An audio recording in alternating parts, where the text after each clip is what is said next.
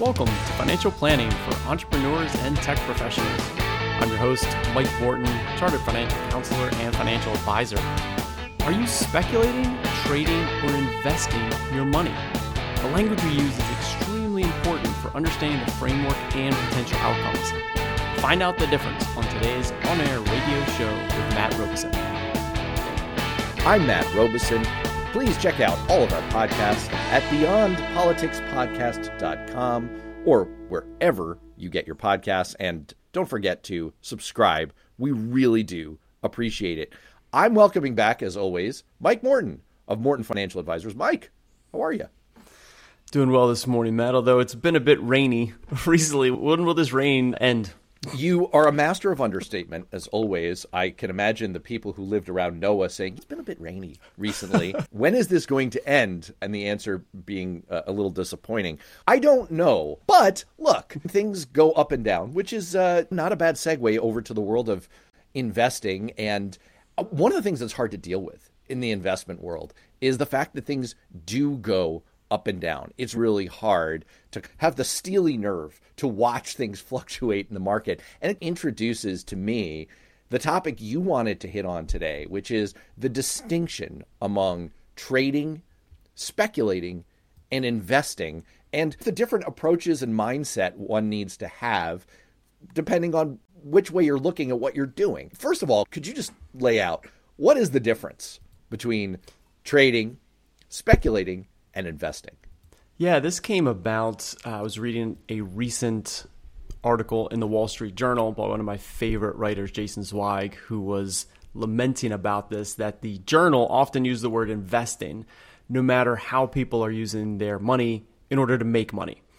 And they would use the word investing. Of course, you wouldn't use it for horse racing per se, but even if it was like, hey, I'm going to invest in cryptocurrencies, or many people are investing in cryptocurrencies. And are they really investing or are they speculating? And so it was a really cool article, and it brought it to mind that it's important to know the difference in how you're using your money to make additional money, because you want to have the right approach. So using the wrong terminology might lead you down a path over many years or many decades where you'll be underwhelmed with the performance of your portfolio, or you won't make as much as you were hoping to. So let's talk about those three words: trading, speculating, and investing. Trading, pretty straightforward in terms of just starting us off. It's trying to exchange an asset of value in hopes that someone will pay you more. You are trading one type of asset for another, and you're hoping by buying an asset, you'll be able to trade it to someone else for more value. Speculating is a wager that you will receive some payoff of higher value than you put into that asset. So you're speculating that it's going to grow, or that someone, again, will pay you more for that in the near or far future. And investing is using knowledge and research to make an educated allocation of resources. So you're investing in things that you have researched, things that you know and understand, and with the hopes, of course, that it will make more money in the future. Got it. I can already see how, at the very least, it's useful to be clear with oneself and to delineate among the terms. It sounds to me like you're not making any moral judgments here. It's not like any of these things, any of these activities is bad, wrong, or morally superior to another. It's just a matter of clarity. It's a matter of understanding what you're about. You want to know which of those you're engaging in with which sets of money, because you want to have reasonable expectations about how it's going to work out. So very quickly, if I was going to say, Matt, let's go to Vegas and put some money down on the roulette wheel and put it on black, you'd say, okay, I quickly understand what's going to happen with that money. In a matter of less than a few seconds, it's going to either double or it's going to turn into zero. Okay, I know where to place that mentally, that amount of money. Maybe I'm comfortable with $50, $1,000, maybe $0. I understand that.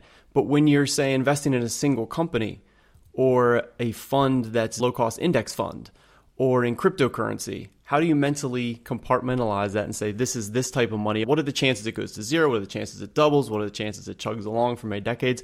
You want to make sure you understand where that money is and how it's going to work out for you.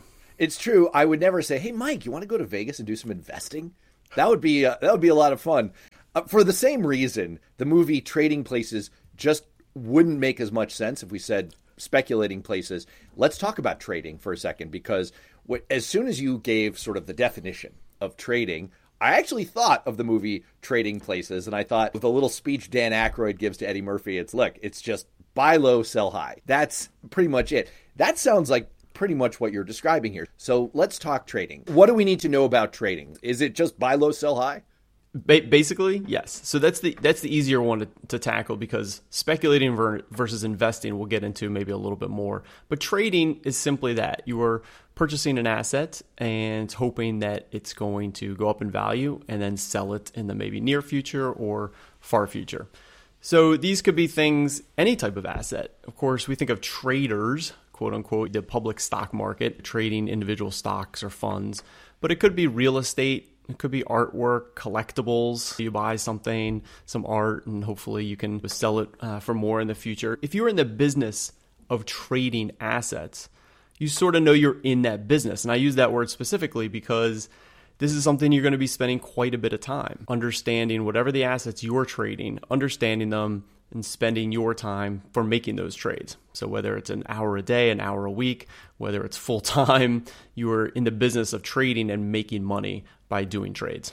And there are people who their job is to day trade, and they're doing a little bit of speculating. They're doing a little bit of investing, but really what they're trying to do is find those little margins, and they're really focused on the trading aspect of it. I think it's worth mentioning, just from a practical standpoint, that it used to be the case that you really did need to pay someone to do trading for you. Now there's all kinds of ways that you can do it at ultra low cost. So if what you're interested in doing is trading, it sounds to me like it's important. If that's what you're about, it sounds like those fees that you pay to execute those trades become super important as part of that activity. Well, everything becomes important. The fees, of course, and day trading became a thing 20 years ago or so because of the reduction in fees and the online access and the internet. Now you can sit at home and do this, and so it became more of a thing. So with the public stock market, of course, we have an understanding of what traders are doing, day traders, and they're trying to make money by trading your own time in terms of trying to make money for that time by sitting there online and watching the screens and doing those things, activities. And that's perfectly valid. And so that's why I started with trading, because it makes more sense. Like you said, speculating, investing, those are going to run a little bit different realm than sitting there and doing trades, making trades. Now, in terms of that too, understand that the trading, you're going to have a system for that. Everybody's going to have a system, whether you're trading real estate assets or artwork or baseball cards or public stocks. Hopefully you have a system. You're not randomly just buying things that strike your fancy and then turning around and trying to sell them for more next week or next month or next year. Hopefully you have a system. You've got spreadsheets, you've got data, you've got a way to go about these things. And so that's where trading has that system. And whereas speculating and investing may have less of that. So the traders I'm not as quote unquote worried about. You kind of know what you're getting into. It also seems like there's a little bit of a suggestion in this distinction of time frame. If you're trading, and especially if you're day trading, it's right in the name of it. You're looking at a shorter term window here in order to achieve those margins. But you suggested a moment ago that for most people, the distinction between speculating and investing is going to be the more important one.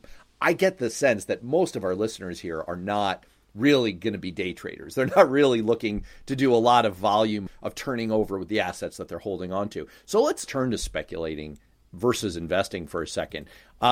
Speculating. What are some examples of instances of speculating that people might confuse with investing? So when I use the word speculating, what we're getting at is that as an individual, you're putting your money into an asset and without doing necessarily a lot of research.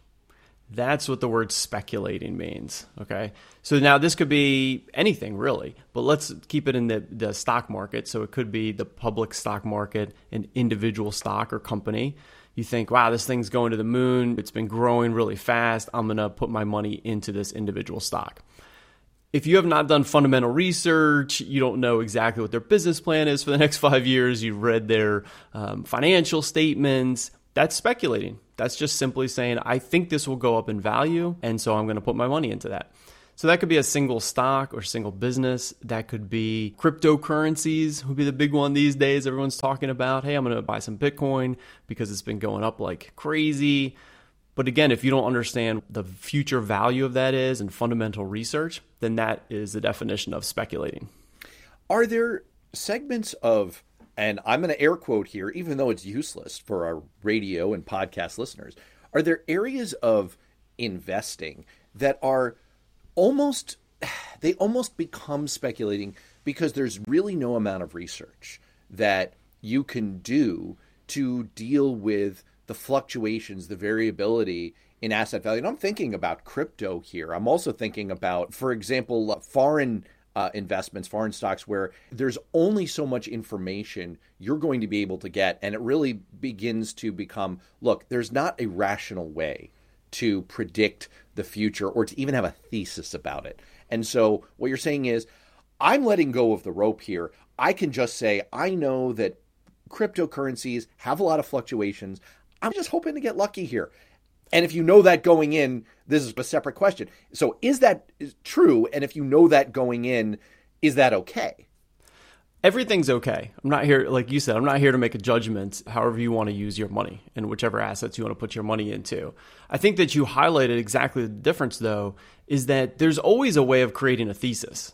Right? There's always a way of saying, here's what I expect. Again, let's go back to the Las Vegas trip. Okay, almost 50-50 chance I double my money or it goes to zero. I know how to think about that.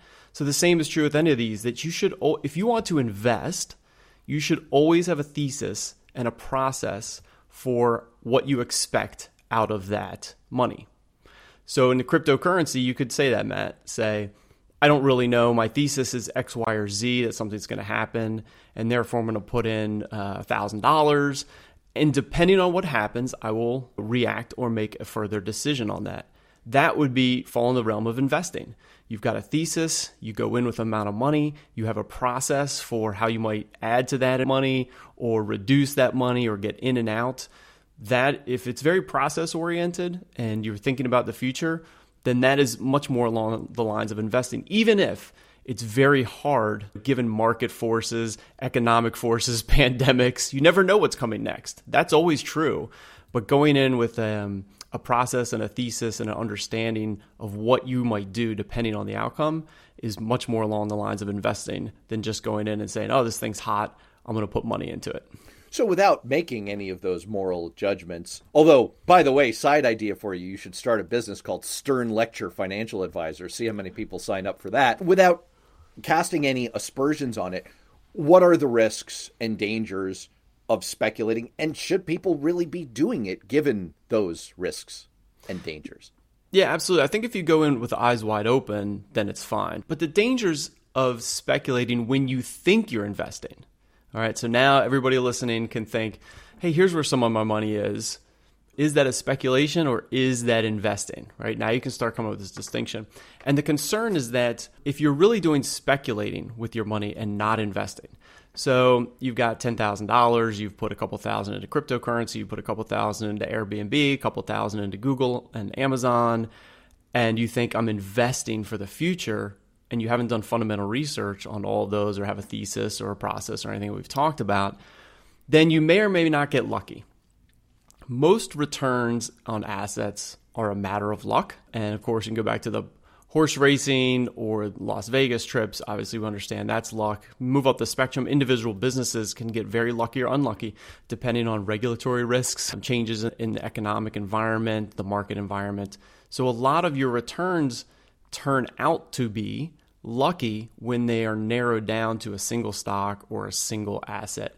And the risk is you think, oh man, I've been killing it for 5 years. I know what I'm doing, okay, when you've really been speculating and not investing. If you were to flip a coin 50 times, over time, someone is going to get 50 heads. And if it happens to be you, you might think that you've got a special skill. You don't. That's okay, but you don't. So I can see what you mean. Like, you don't want to get into your own head about this. And it's interesting to me because I could almost see people going through the example you just laid out and saying, all right, so I have a little bit too much of my money in crypto or something that's really more of a speculation. So what? And I think that kind of betrays the psychology of people don't value not getting something in the future. I'm using a lot of double negatives here. People don't value a failure to make a gain as much as a loss. And I think if you just turn it around in your own head and say to yourself, what if I took your $10,000 and then I just assessed a fee of $500 on you, a nice solid 5% on you? You wouldn't like that. If I just took $500 of your money, that's essentially the same thing that you're doing if you're putting way too much of your assets into something that's a speculation, way too high of a risk. But people don't tend to think of it that way. That's right. It's hard to predict the future. It's hard to predict your future selves. We underestimate the amount that we will change in the future, or the amount that our assets will change in the future. So in terms of speculation, yeah, you're risking a lot of money when you are speculating versus investing. And it does all, come down to time frames. One thing I like to think about too, Matt, is not, you might lose 10%. Of course, we never want to use percents. Let's use, you've got a $10,000 in cryptocurrencies. You might lose $3,000. How would that feel? The other way to think about it is, put it this way. You are hoping to go on a nice beach vacation next year. You will no longer be able to go on your beach vacation. Right. How does that feel? Right. So more tangible, the better. Yeah, exactly. So we try to always put it in terms of that understanding. So that's a great way of thinking about it, Matt. So if you're listening to this, you can think about some of your money that is in more speculative versus being invested across a low-cost index fund portfolio, and think about how much money might be at risk depending if it goes down or goes to zero. You're essentially paying more for the privilege of taking on that risk. So what about the other side of the coin then?